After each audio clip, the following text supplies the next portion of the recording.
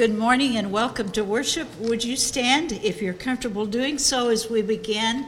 Let the redeemed of the Lord say so.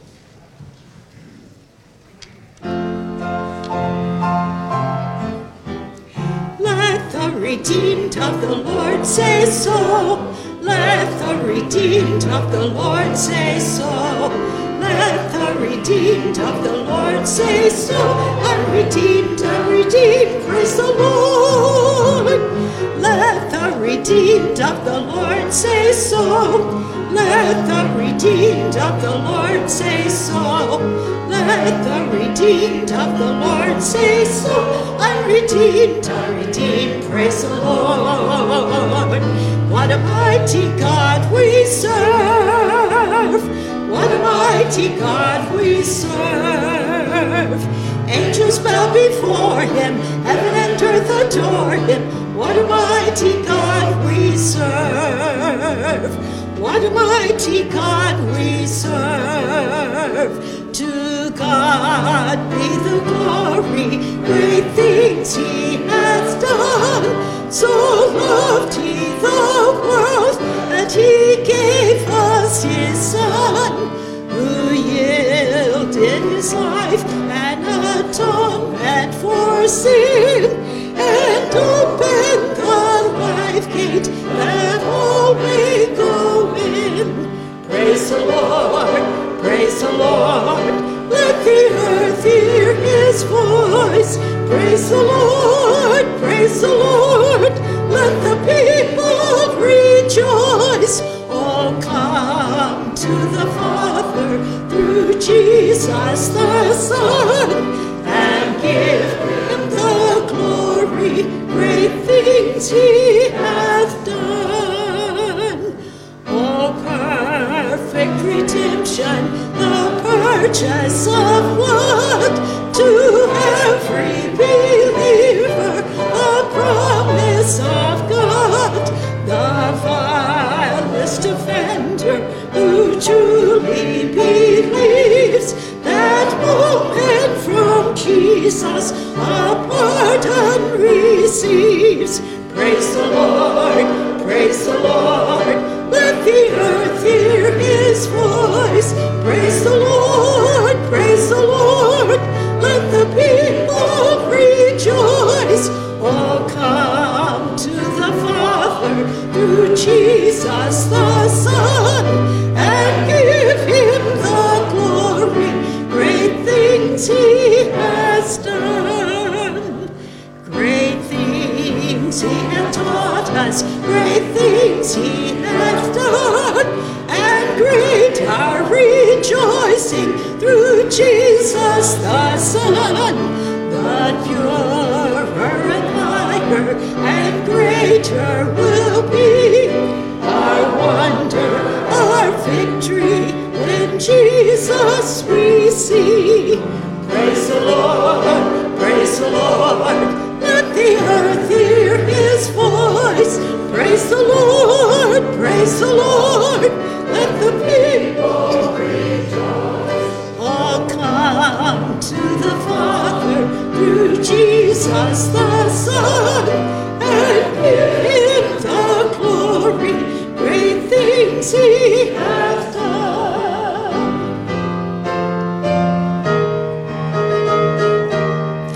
Praise the Lord, praise the Lord. Let the earth hear his voice. Praise the Lord, praise the Lord. Let the people rejoice. Oh, come to the Father through Jesus the Son, and give him the glory, great things he hath done, and give him the glory, great things he has done.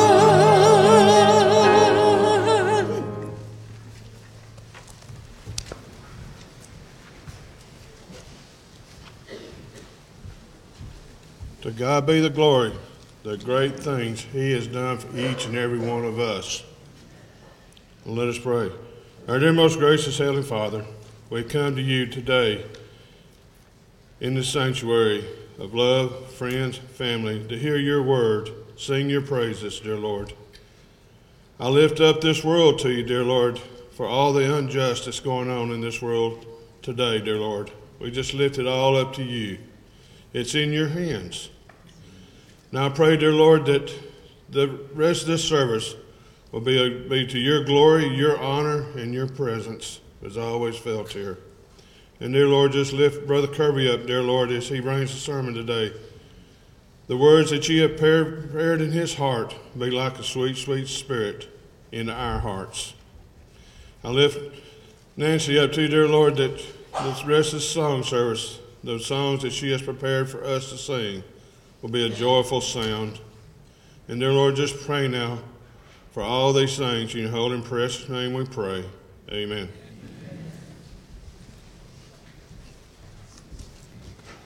Jesus, you're my firm foundation.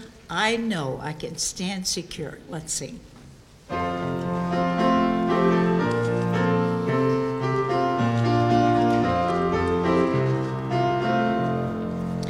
Jesus, you're my firm foundation.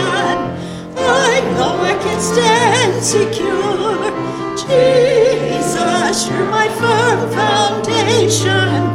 I put my hope in your holy word. I put my hope in your holy word. I have a living hope. I have a living hope. I have a future. I have a future. God has a plan for me. God has a plan for me. Of this I'm sure.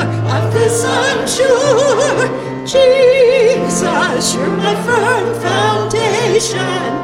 I know I can stand secure. Jesus, you're my firm foundation. I put my hope in your holy word. I put my hope in your holy word. Your word is faithful. Your word is faithful. Mighty in power. Mighty in power. God has delivered me. God has delivered me. Of this I'm sure. Of this I'm sure. Jesus, you're my firm foundation. I know I can stand secure. Jesus, you're my firm foundation. I put my hope in your holy word. I put my hope in your holy word. Have faith in God, he cannot fail.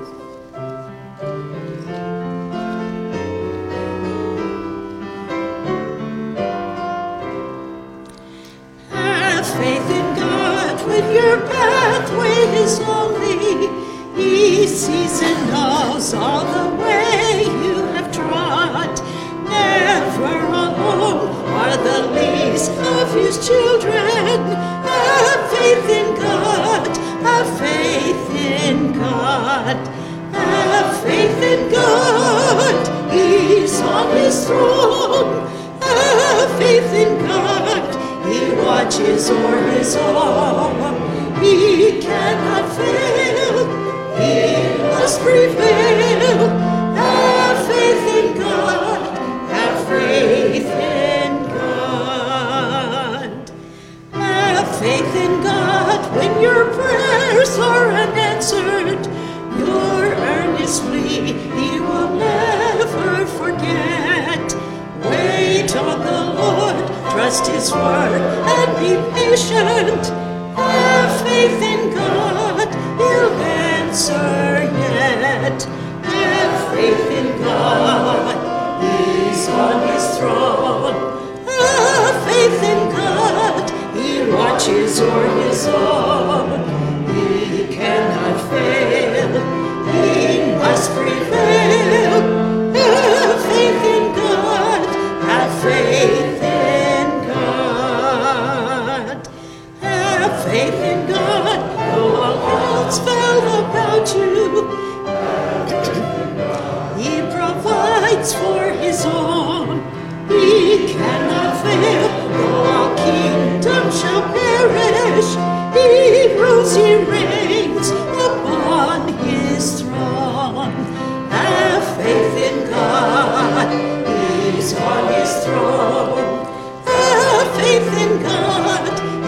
watches o'er his all. He cannot fail, he must prevail. Have faith in God, have faith in God.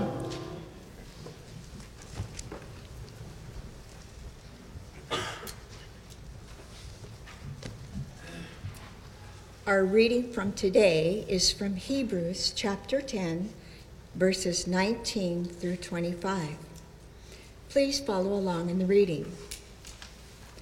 Therefore, brothers and sisters, since we have confidence to enter the most holy place by the blood of Jesus, by a new and living way opened for us through the curtain, that is his body, and since we have a great priest over the house of God, let us draw near to God with a sincere heart and with full assurance that faith brings. Having our hearts sprinkled to cleanse us from a guilty conscience, and having our bodies washed with pure water, let us hold unswervingly to the hope we professed, for he who promised is faithful. And let us consider how we may spur on one another toward love and good deeds, not giving up meeting together, as some are in the habit of doing, but encouraging one another, and all the more as you see the day approaching. We are blessed by this reading, for these are the words of the Lord. Amen.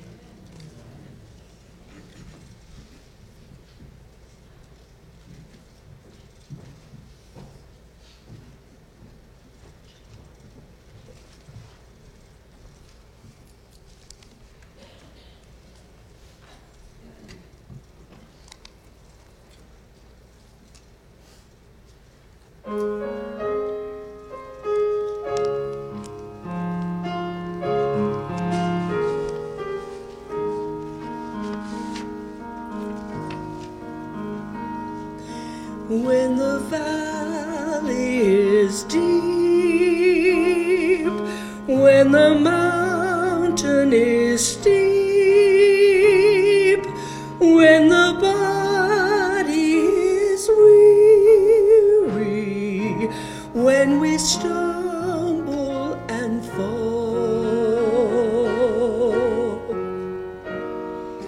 when the choices are hard, when we're battered and scarred, when we've spent our resources, when we've given our all, in Jesus' name we press on. In Jesus' name we press on. Dear Lord, with the prize clear before our eyes, we find the strength to press on.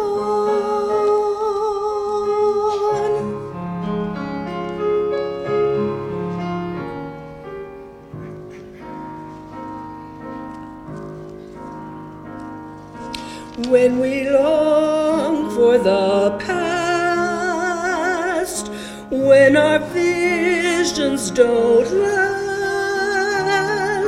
when the future's uncertain, when the road seems so long,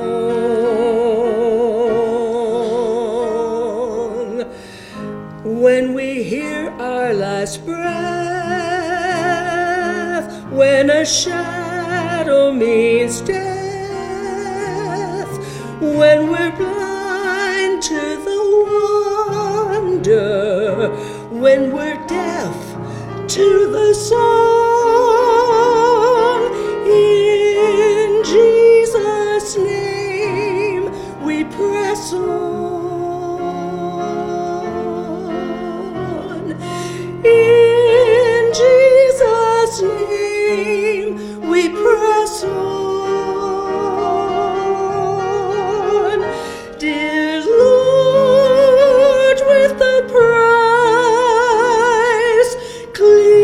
before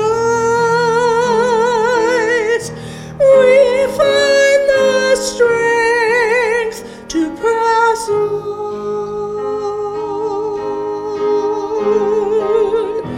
We find the strength to press on.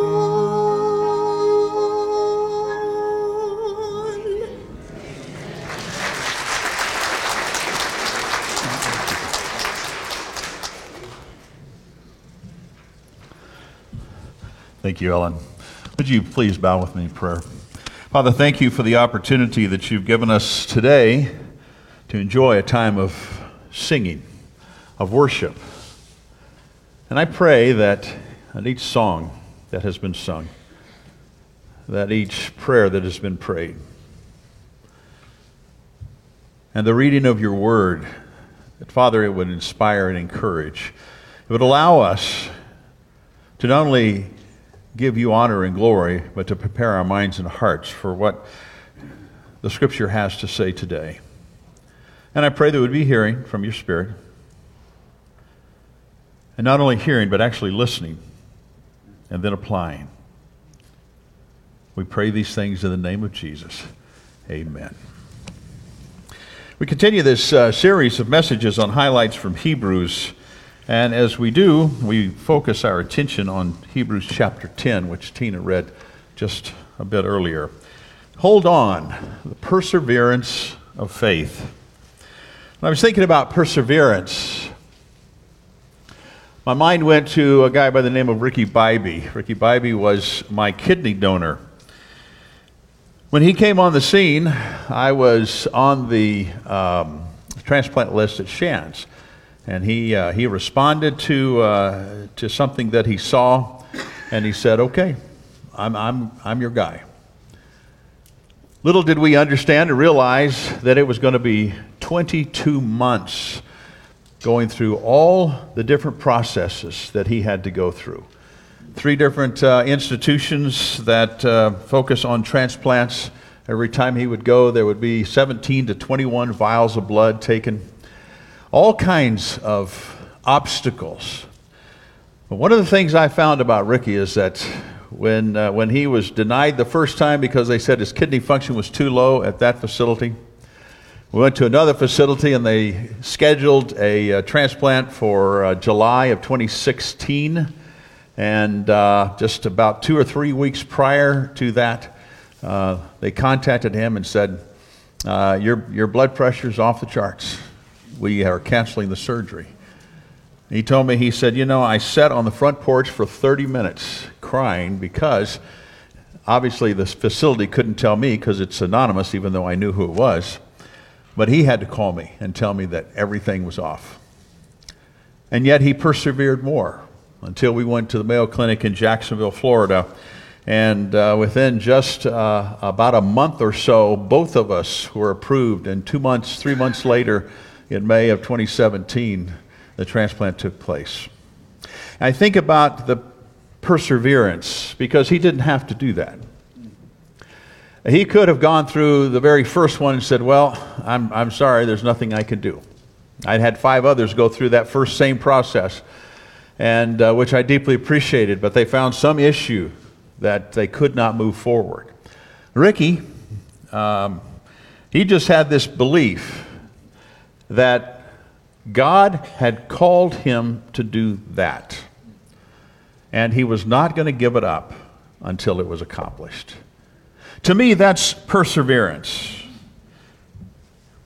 Without perseverance, nothing else will last.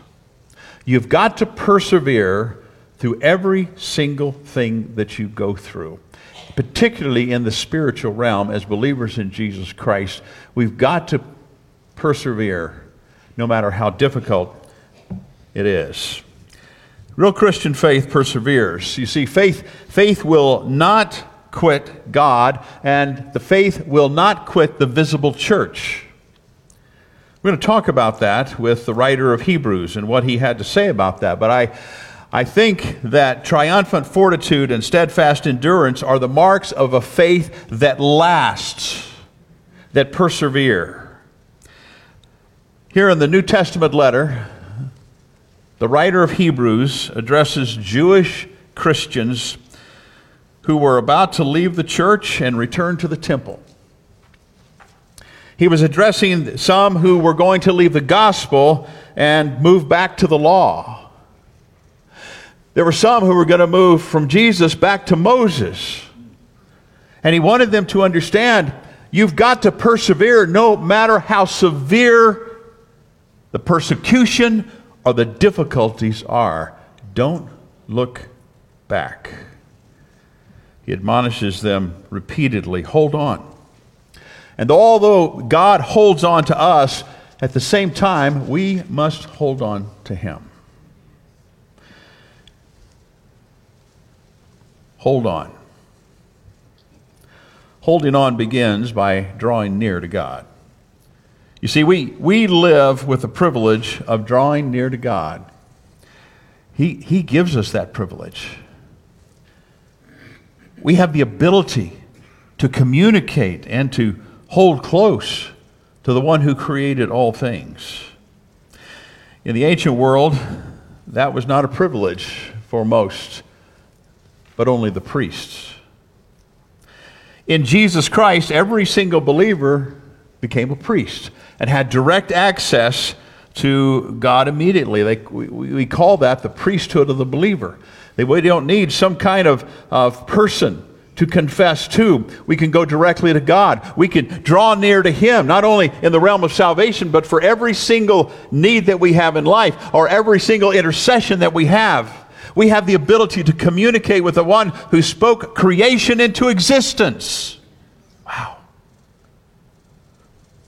Perseverance continues to press on toward God without ceasing for any reason. In our text today, the writer, he gives us a number of reasons on how we can draw near to God. We can draw near to God because of who we are. In Hebrews chapter 10, verse 22, the first part, it says, let us draw near to God with a sincere heart and with the full assurance that faith brings. Right up front, there are two qualities that characterize those who draw near to God. First, we draw near with a sincere heart. What is a sincere heart? Well, you know, the heart is the seat of personal character. It's the seat of emotions. It's the seat of our will. We choose to do things. We make decisions based upon that sincerity of our heart. It's the very essence. Therefore, if we are committed to the Lord, and we have committed ourselves to Him, and as we draw near to Him, there can be no divided allegiance, no double-mindedness, no reservations on the part of one who has a faith in Jesus Christ and says, I have a full faith, and I can go into the presence of God. He allows us to do that at any point in time if we have a sincere heart.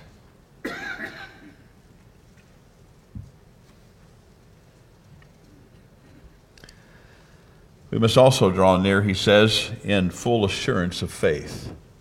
So he says, the first quality is a sincere heart. The second quality is full assurance in faith. We must eliminate any disbelief that we might have that God will accept us into His presence because we have the Lord Jesus Christ. We must not be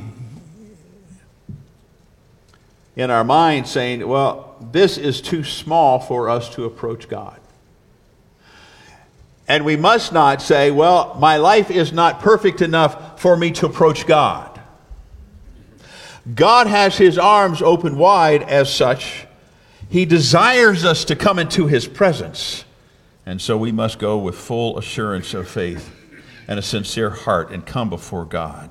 Full assurance means no reliance upon myself, upon my merit, or for my performance in order to come into the presence of God. Do you have that kind of full assurance? That sincere faith? Holding on in the critical times of life.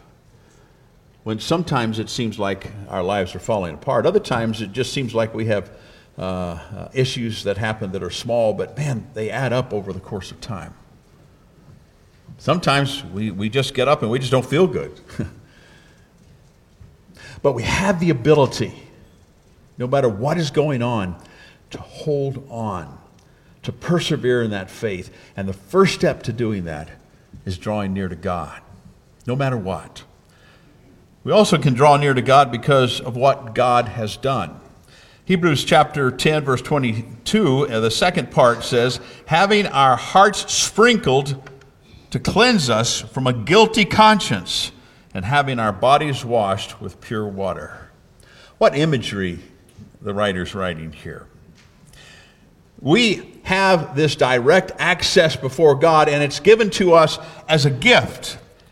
And so as we draw on these images of the Old Testament, this text says there are two things that God has done to enable us to come into his presence. Number one, inwardly. Our hearts have been sprinkled. Now, in the Old Testament, the Hebrew people and the priests were sprinkled with the blood of a sacrificial animal. Reflect back to Exodus chapter 24, verse 8. The scripture says that Moses then took the blood, sprinkled it on the people, and said, this is the blood of the covenant that the Lord has made with you in accordance with all of these words. Move on to Exodus 29:21. He says, and take some blood from the altar and some of the anointing oil and sprinkle it on Aaron and his garments and on his sons and their garments. Then he and his sons and their garments will be consecrated. This idea, this imagery, the symbol of the sprinkled blood, bringing about purification,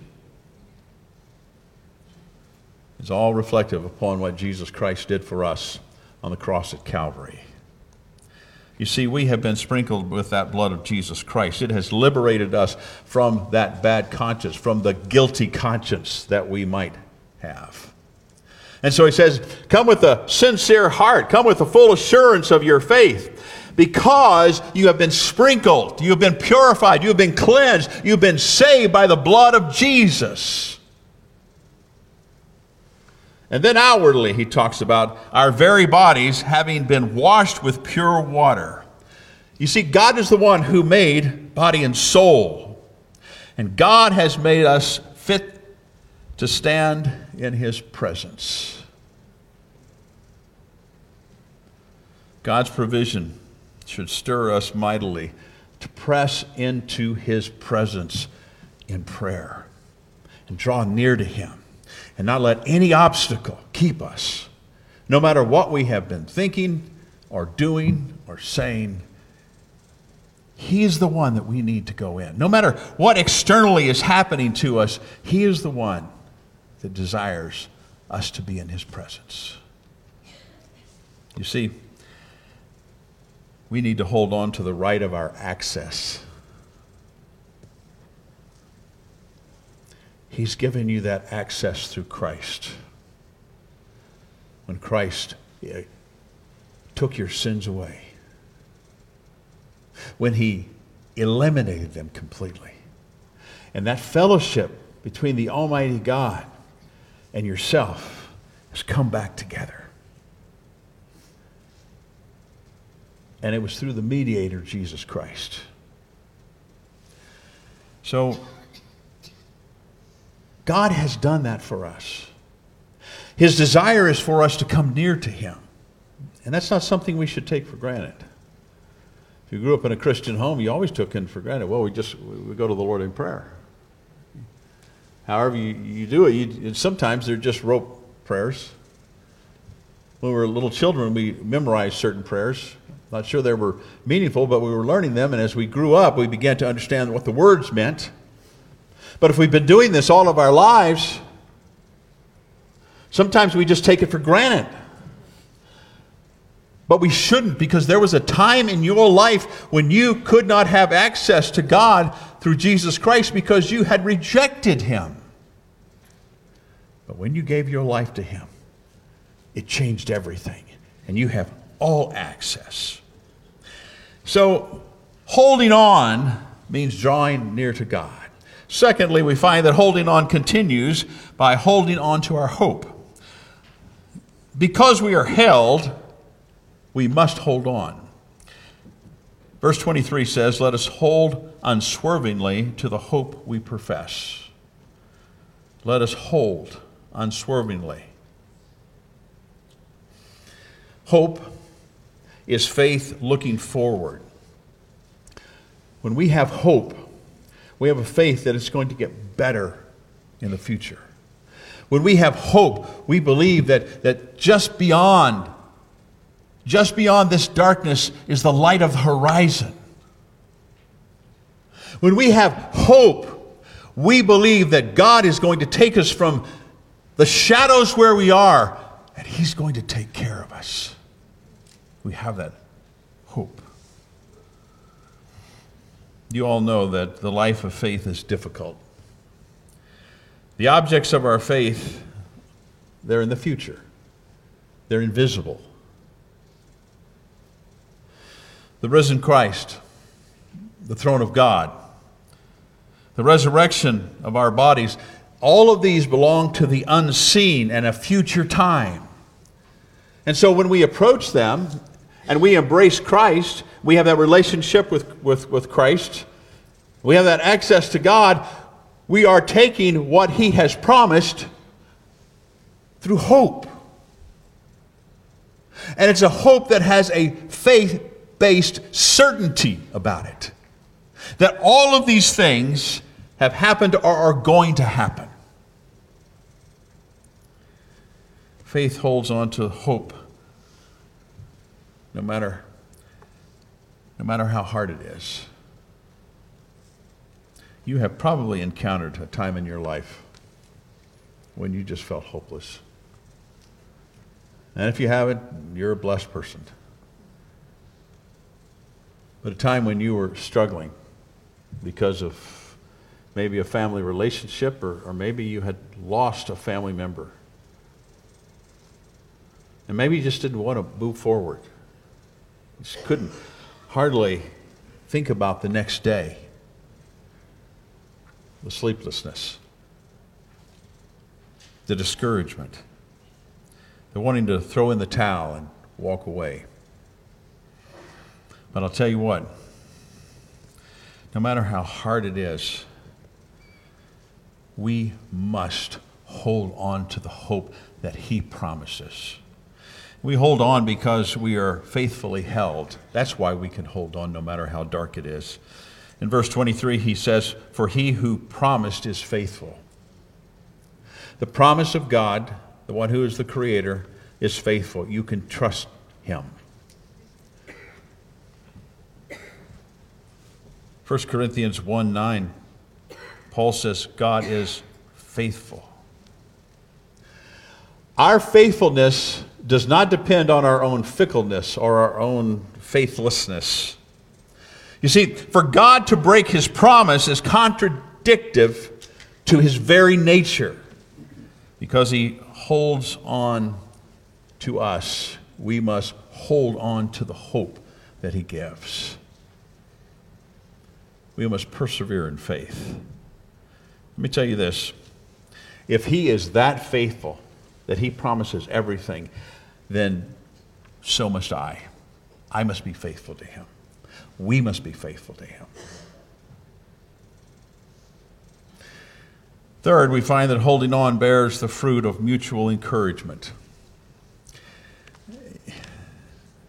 There is nothing more important than encouragement for us during challenging times or during the best of times. Don't you like to receive a thank you card in the mail? Or don't you like to receive somebody saying, I just thank you for this, or I'm thinking of you, or I'm praying for you?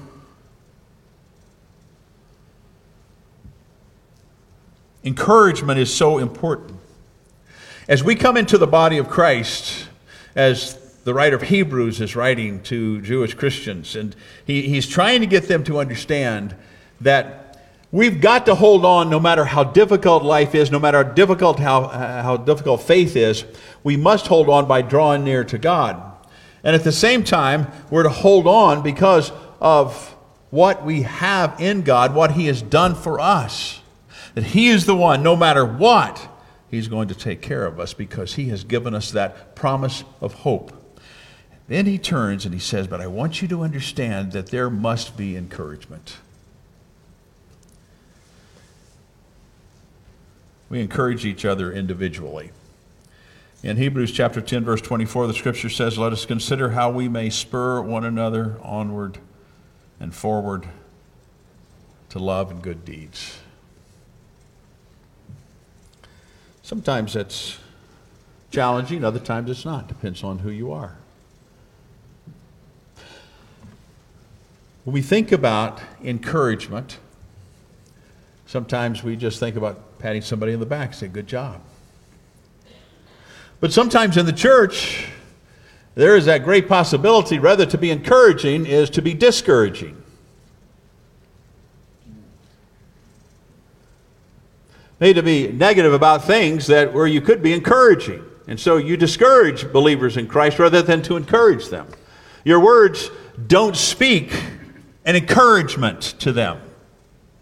And that's not what God wants.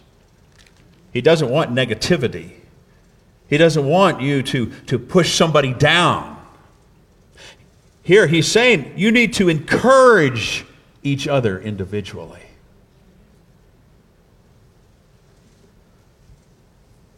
He says, let us consider how we may spur one another on toward love and good deeds.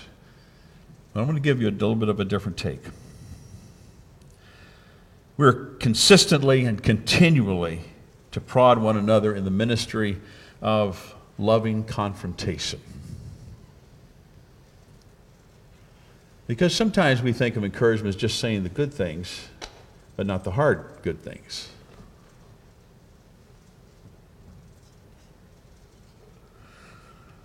Loving confrontation is not judgment. It is not conflict. It is not in anger. It is not in criticism. It is not in rebuke. There is a concept of iron sharpening iron. And that concept is that we come together as brothers and sisters in Christ and we give that spur to one another to say, man, I tell you what, here's some things that you could probably think about to do that would benefit so many people. And here's how I can come beside you and help you to do that. Now, sometimes when somebody comes to us like that, all of a sudden our defenses go up. And all of a sudden we have a confrontation that is not based upon loving one another, but it's based on the fact of, well, somebody's attacking me. Well, that's the wrong attitude. So we all have to understand the right attitude. If we have the hope of Christ in us, and we have the love of Christ in us, then what the writer says is we're to spur one another on toward love and good deeds. We're to encourage one another. I tell you what, literally this says we're to lay our minds down on one another. What we're thinking that are positive are the possibilities. If somebody has the potential to do things for the kingdom, and maybe they're not doing them as they committed to do before, because when we accepted Jesus Christ as our Savior, we committed to the ministry of reconciliation. And we committed ourselves to do all that God can do through us. That was what our commitment was. And when we see that maybe somebody has more giftedness or more potential, the idea is to come and say, you know what? Here's what I see in you. Here's what I see that God can do through you. And let me come beside and help you. Let me encourage you. I'll walk with you through this. But let's move forward. That's laying our mind on another. How does that happen? Well, we observe. And we mark down and write down how to encourage each other in a positive, constructive way, not tearing them down. Not saying, man, that was a dumb thing that you did. Or, man, I certainly could have done that better.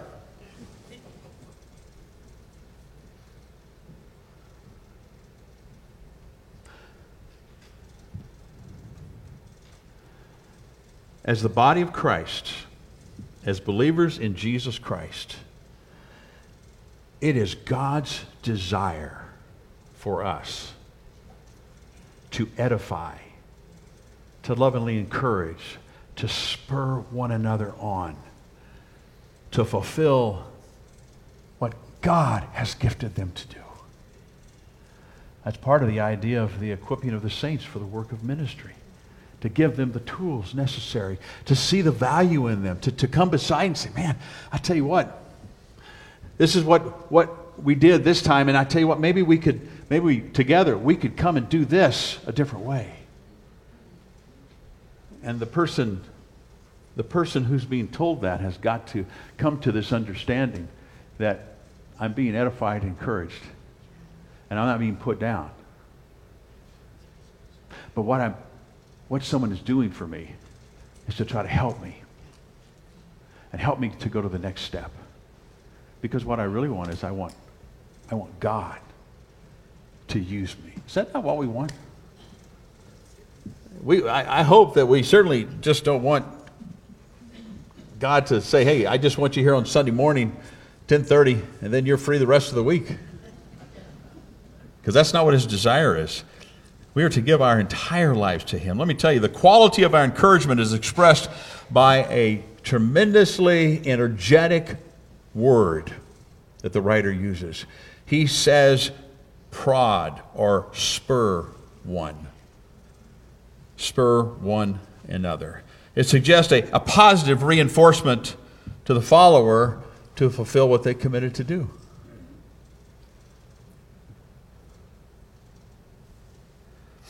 The goal of our encouragement is to do good works, to show love, and to do good works. I am to positively push forward in you the desire of the deeds that are winsome and that are attractive to others. When I say I, each one of us are supposed to do that. I was behind at Sam's Club, I think it was Friday, a guy in a electric wheelchair. He was waiting for his food at the food counter, and I was watching him, and all of a sudden he asked the cashier behind the counter. He said, "Would you take off your glove?" And I thought, oh, well, this could get interesting. And the cashier looked at him. It was an older gentleman. He looked at him, just kind of confused, and he said, "Would you take off your plastic glove?" And so the gentleman did. And the man in that electric wheelchair reached his hand over, and he shook the hand of the clerk. And he said, "Sir, last time I was in here, I said some things to you that I shouldn't have said because I was frustrated. And I want to apologize to you. It was all my fault, and I want to apologize to you because it's not the Christian thing to do." Wow. I'll tell you what, that spoke to me. I told the cashier after the gentleman left, I said, "Now, I'll tell you what, that raises the level for all of us, doesn't it, as Christians?" And then I went over and talked to that gentleman. I said, "Man, you just gave the greatest example."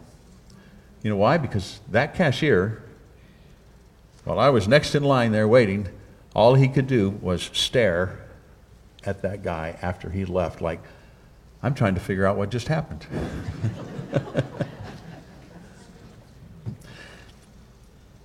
That gentleman spurred me on because of what I saw, to say, man, I need to raise the bar. I need to be careful of what I say, how I talk to people. I need to make sure that when I'm approaching things, I'm approaching people with the mind of Christ. That's what his desire is. Not only are we to encourage one another with that Christ-like attitude and positive reinforcement, but we are to encourage one another in church. The 25th verse of Hebrews 25 is pretty well known. Let us not give up meeting together, but encouraging one another. Why do you come to church? Well, a lot of people say, well, I come to church, so what I get out of it. And the fact of the matter is that it really has less to do with what you get out of it. It's not the right reason.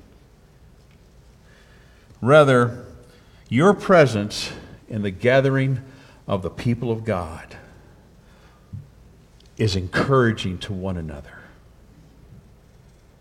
Believe it or not, when you are here, you are encouraging other believers. We come together, as the writer says here. Don't give up meeting together. Why is that? Because it's encouraging. Some were abandoning the fellowship. The writer is addressing that. And the effect was discouragement to that congregation or those Jewish congregations. You think you're not missed when you're not here? Somebody's missing you. And it's discouraging. And what are we to do? The writer tells us that we're to encourage one another. Not only verbally, but with our presence. With us being engaged. Not just in a morning worship service, but engaged as the assembly of the gathered ones in everything that we do as the body of Christ. Periodically I get the question, Pastor, with so much evil in the world these days,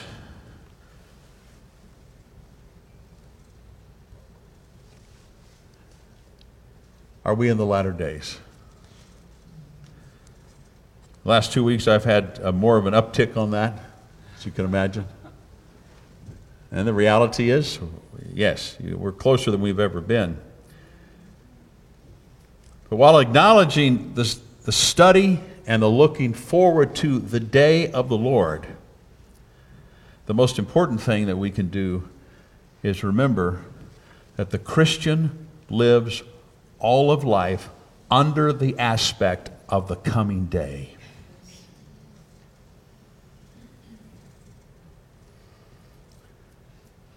You see, the Word, the Logos, He connects your presence at God's house, your faithfulness to encourage one another, and your willingness to share the hope of Jesus Christ in those face-to-face encounters will be remembered when we meet our Heavenly Father face-to-face one day.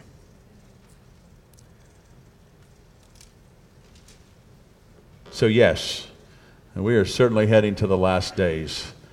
But for the Christian, the most important thing that you need to remember is that you've been living that your entire life.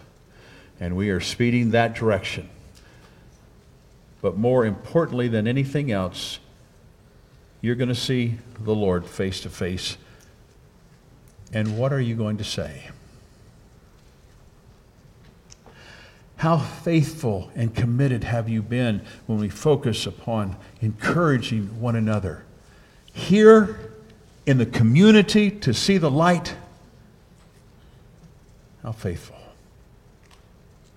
Father, we come into our time of invitation. And you have called upon us to persevere in your presence with the people of God, to encourage, to give hope, to spur each other on so that we might be the very best for you and the kingdom, because the days are closing quick and the end will come. And while as believers we will be fine, there are so many that aren't. And while we may have been faithful in striving to fill our full potential of what you have called us and desired us to do, there may be some others that haven't, and we're to encourage them along the way. And Father, I ask that when we have that face-to-face encounter,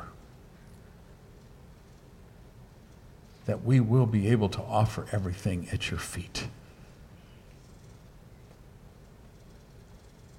And we'll hear those words, well done.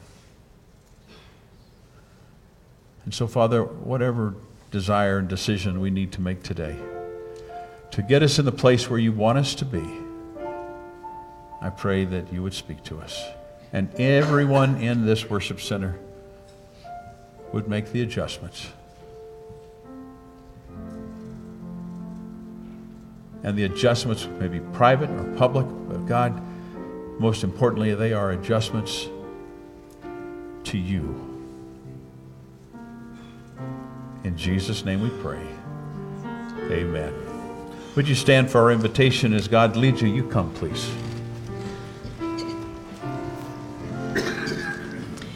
The greatest thing in all my life is knowing you.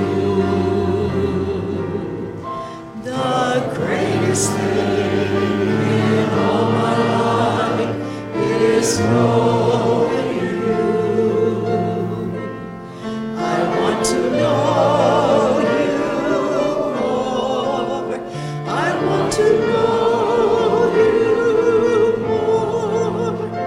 The greatest thing in all my life is knowing you. The greatest thing in all my life is loving you. The greatest thing in all my life is loving you.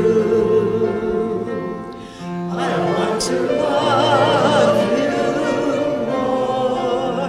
I want to love you more. The greatest thing in all my life is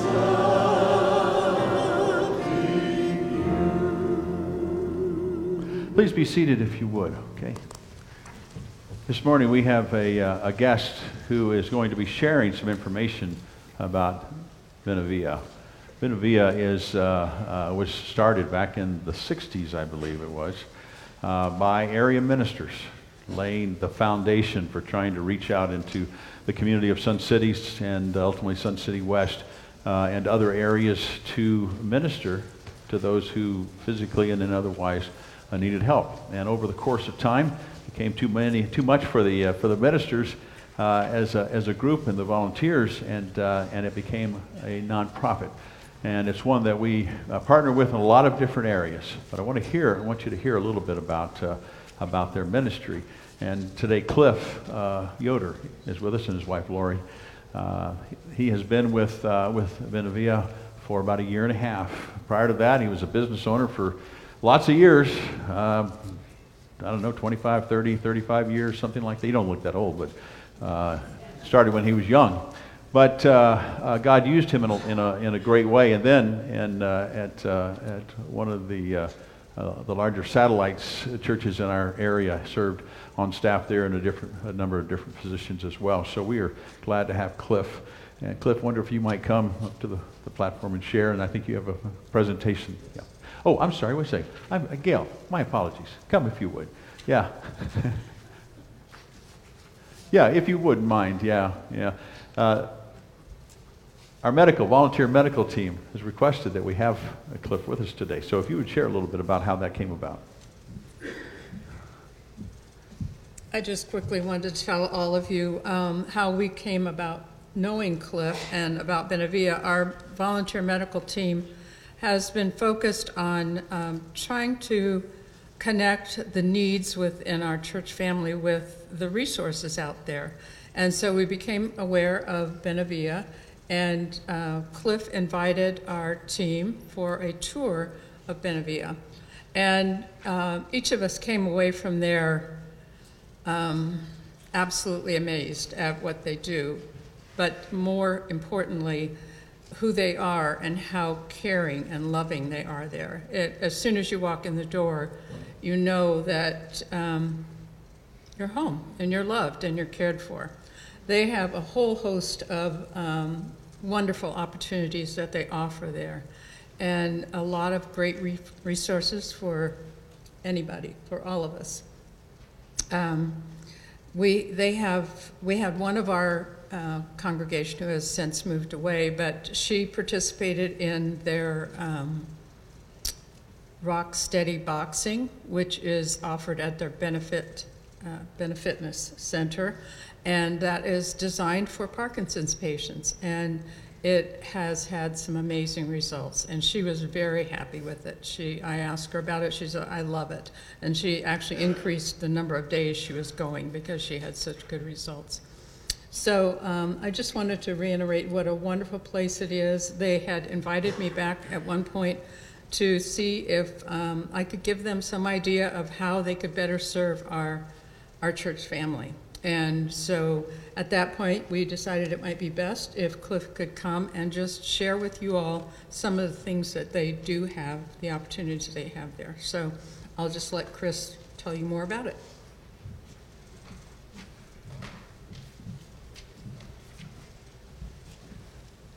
Thank you so much for that introduction. I was sitting over there in the front row, and I was kind of worried God didn't know who was there, so I'm glad you let him know that it was Cliff sitting over there. It's been a while since I've sat in the front row. It's awesome. But I'm honored to be here today to represent Benavia here. You guys have supported us for over 23 years. Just last year, you hosted our Caregiver Connect Day, which is provided support and resources to caregivers from across the West Valley that came to that day. But I want to tell you who Benavia is, how we serve this community, but most importantly, why we do it. And as you know, we were started 4 pastors over 40 years ago. We have a lot of different programs, and I can't get into all of them, but I want to explain to you about one of our adult day programs. So we call them life enrichment programs. We serve in 4 different areas: Surprise, Sun City. We have one in Peoria. We serve a lot of adults that have early or later stage dementia, Parkinson's, maybe a stroke victim, and the results are amazing. What we do is we support the caregiver, because the caregiver with no support system, over 65% of the time, will decline past the level of the one that they're caring for. So we do this with our day program, so they can bring them, get a respite, and get that time for themselves that they need. One of our programs is for adults 18 years and above with an intellectual or a developmental disability. We take those adults and try to get them hired at Chick-fil-A, Grandview Terrace. They earn a paycheck that is theirs. When they get that check, the smile that they have on their face, it'll melt your heart. One of our programs in our Sun City location has an intergenerational program that we bring our kids from our daycare that's from the area. This daycare is a quality daycare in a depressed area. We take those kids, bring them in.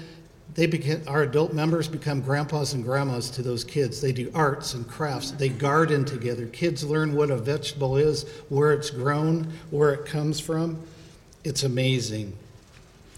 Another resource that you guys could really take advantage of is our CARES program. The CARES program is basically a hotline for resources and recommendations for all of you and your neighbors. Maybe even a single mom that has some kids and needs to get connected to some financial aid. We answer all kinds of questions and give out all kinds of resources.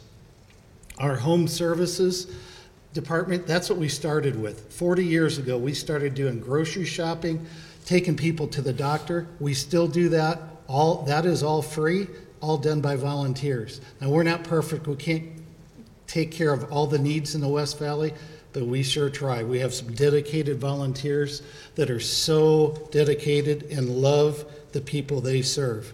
Our newest program is that of Benefitness, and that gym has produced some amazing results. We've got an 88-year-old woman that goes in there and punches our heavy bags.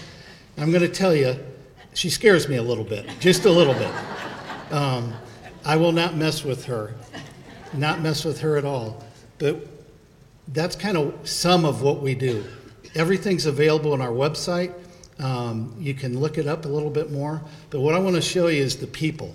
And these people that are in this picture, this is why we do what we do. This is the why. It's for people like this. These three ladies in that picture started bringing their husbands about a year ago to Benefitness. They finally got them out. The guy on the right, Jerry, he would not get off the couch during the day. He had to be transported by his wife in a wheelchair. He started coming. He became a character. He is the most mischievous, flirty guy you have ever met.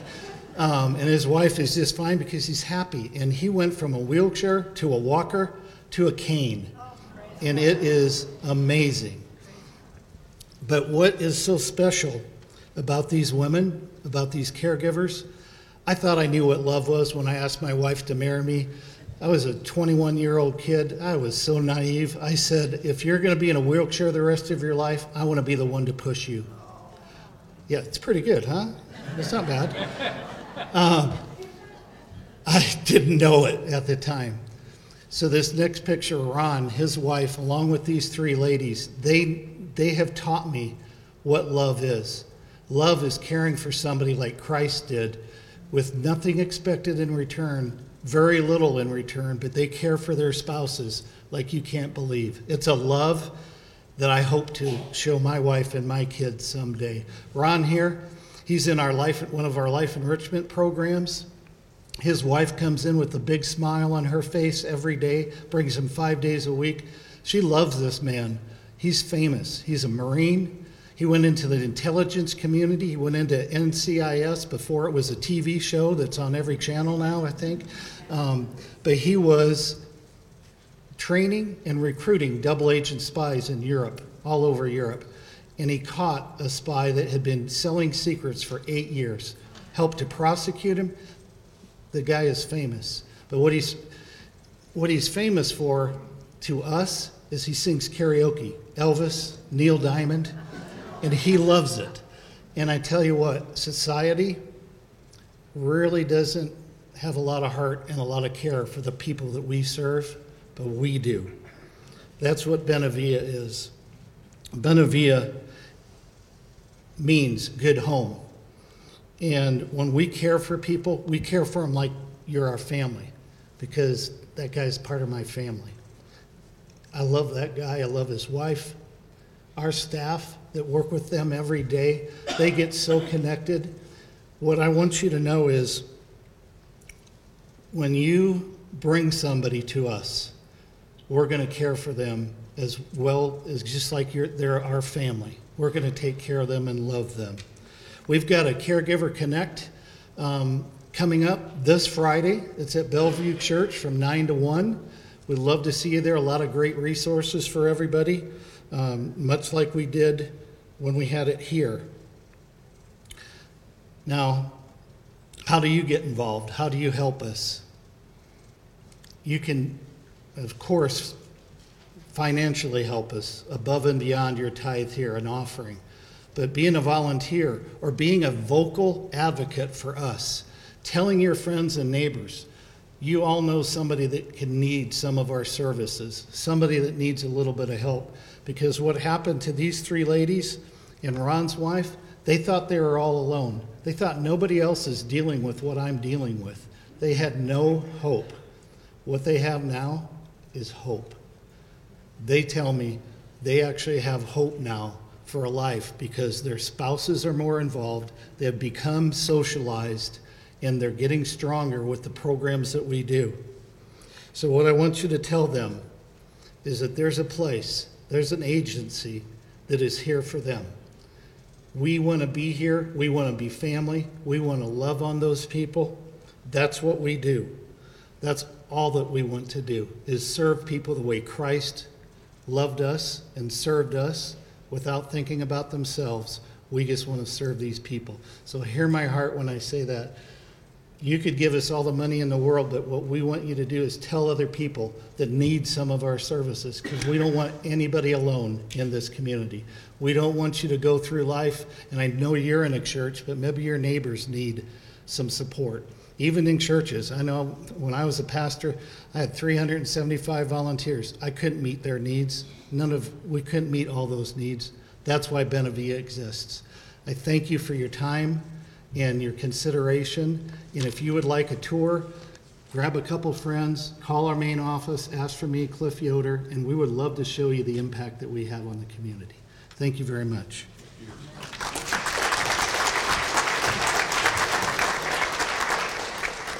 Thank you so much, Cliff. I invite you to take your bulletin. There are a number of things to be aware of and involved in. I want to spend the time reading those or referring to them, but I encourage you to use that bulletin, put it at a place where you will see it throughout the week and get involved. As Wilma Jackson is making her way to the platform to lead us in our closing prayer, I invite us to stand.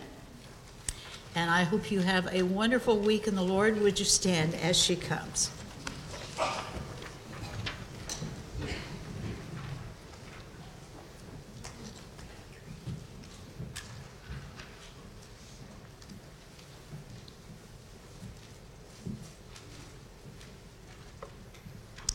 Would you please bow with me as we pray this morning? Lord, we can't do anything but say thank you. Thank you. We've learned how to press on. We've learned how to hold on. And then, Lord, more than that, you've allowed us to be here together for a purpose. Lord, we realize that our lives change in the twinkling of an eye. But, Lord, we don't want to take anything for granted. Lord, we thank you for the presentation from Benavia with Cliff, Lord, and who knows, maybe one of us would have to be there. Thank you for that, Lord. But thank you for the care and the love that you showed us, Lord.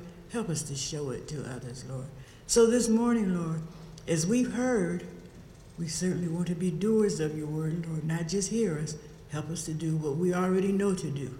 So, Lord, we're going to say and ask, and now unto him that can do exceedingly abundantly all that we ever think of, in Christ's power. Amen. Amen.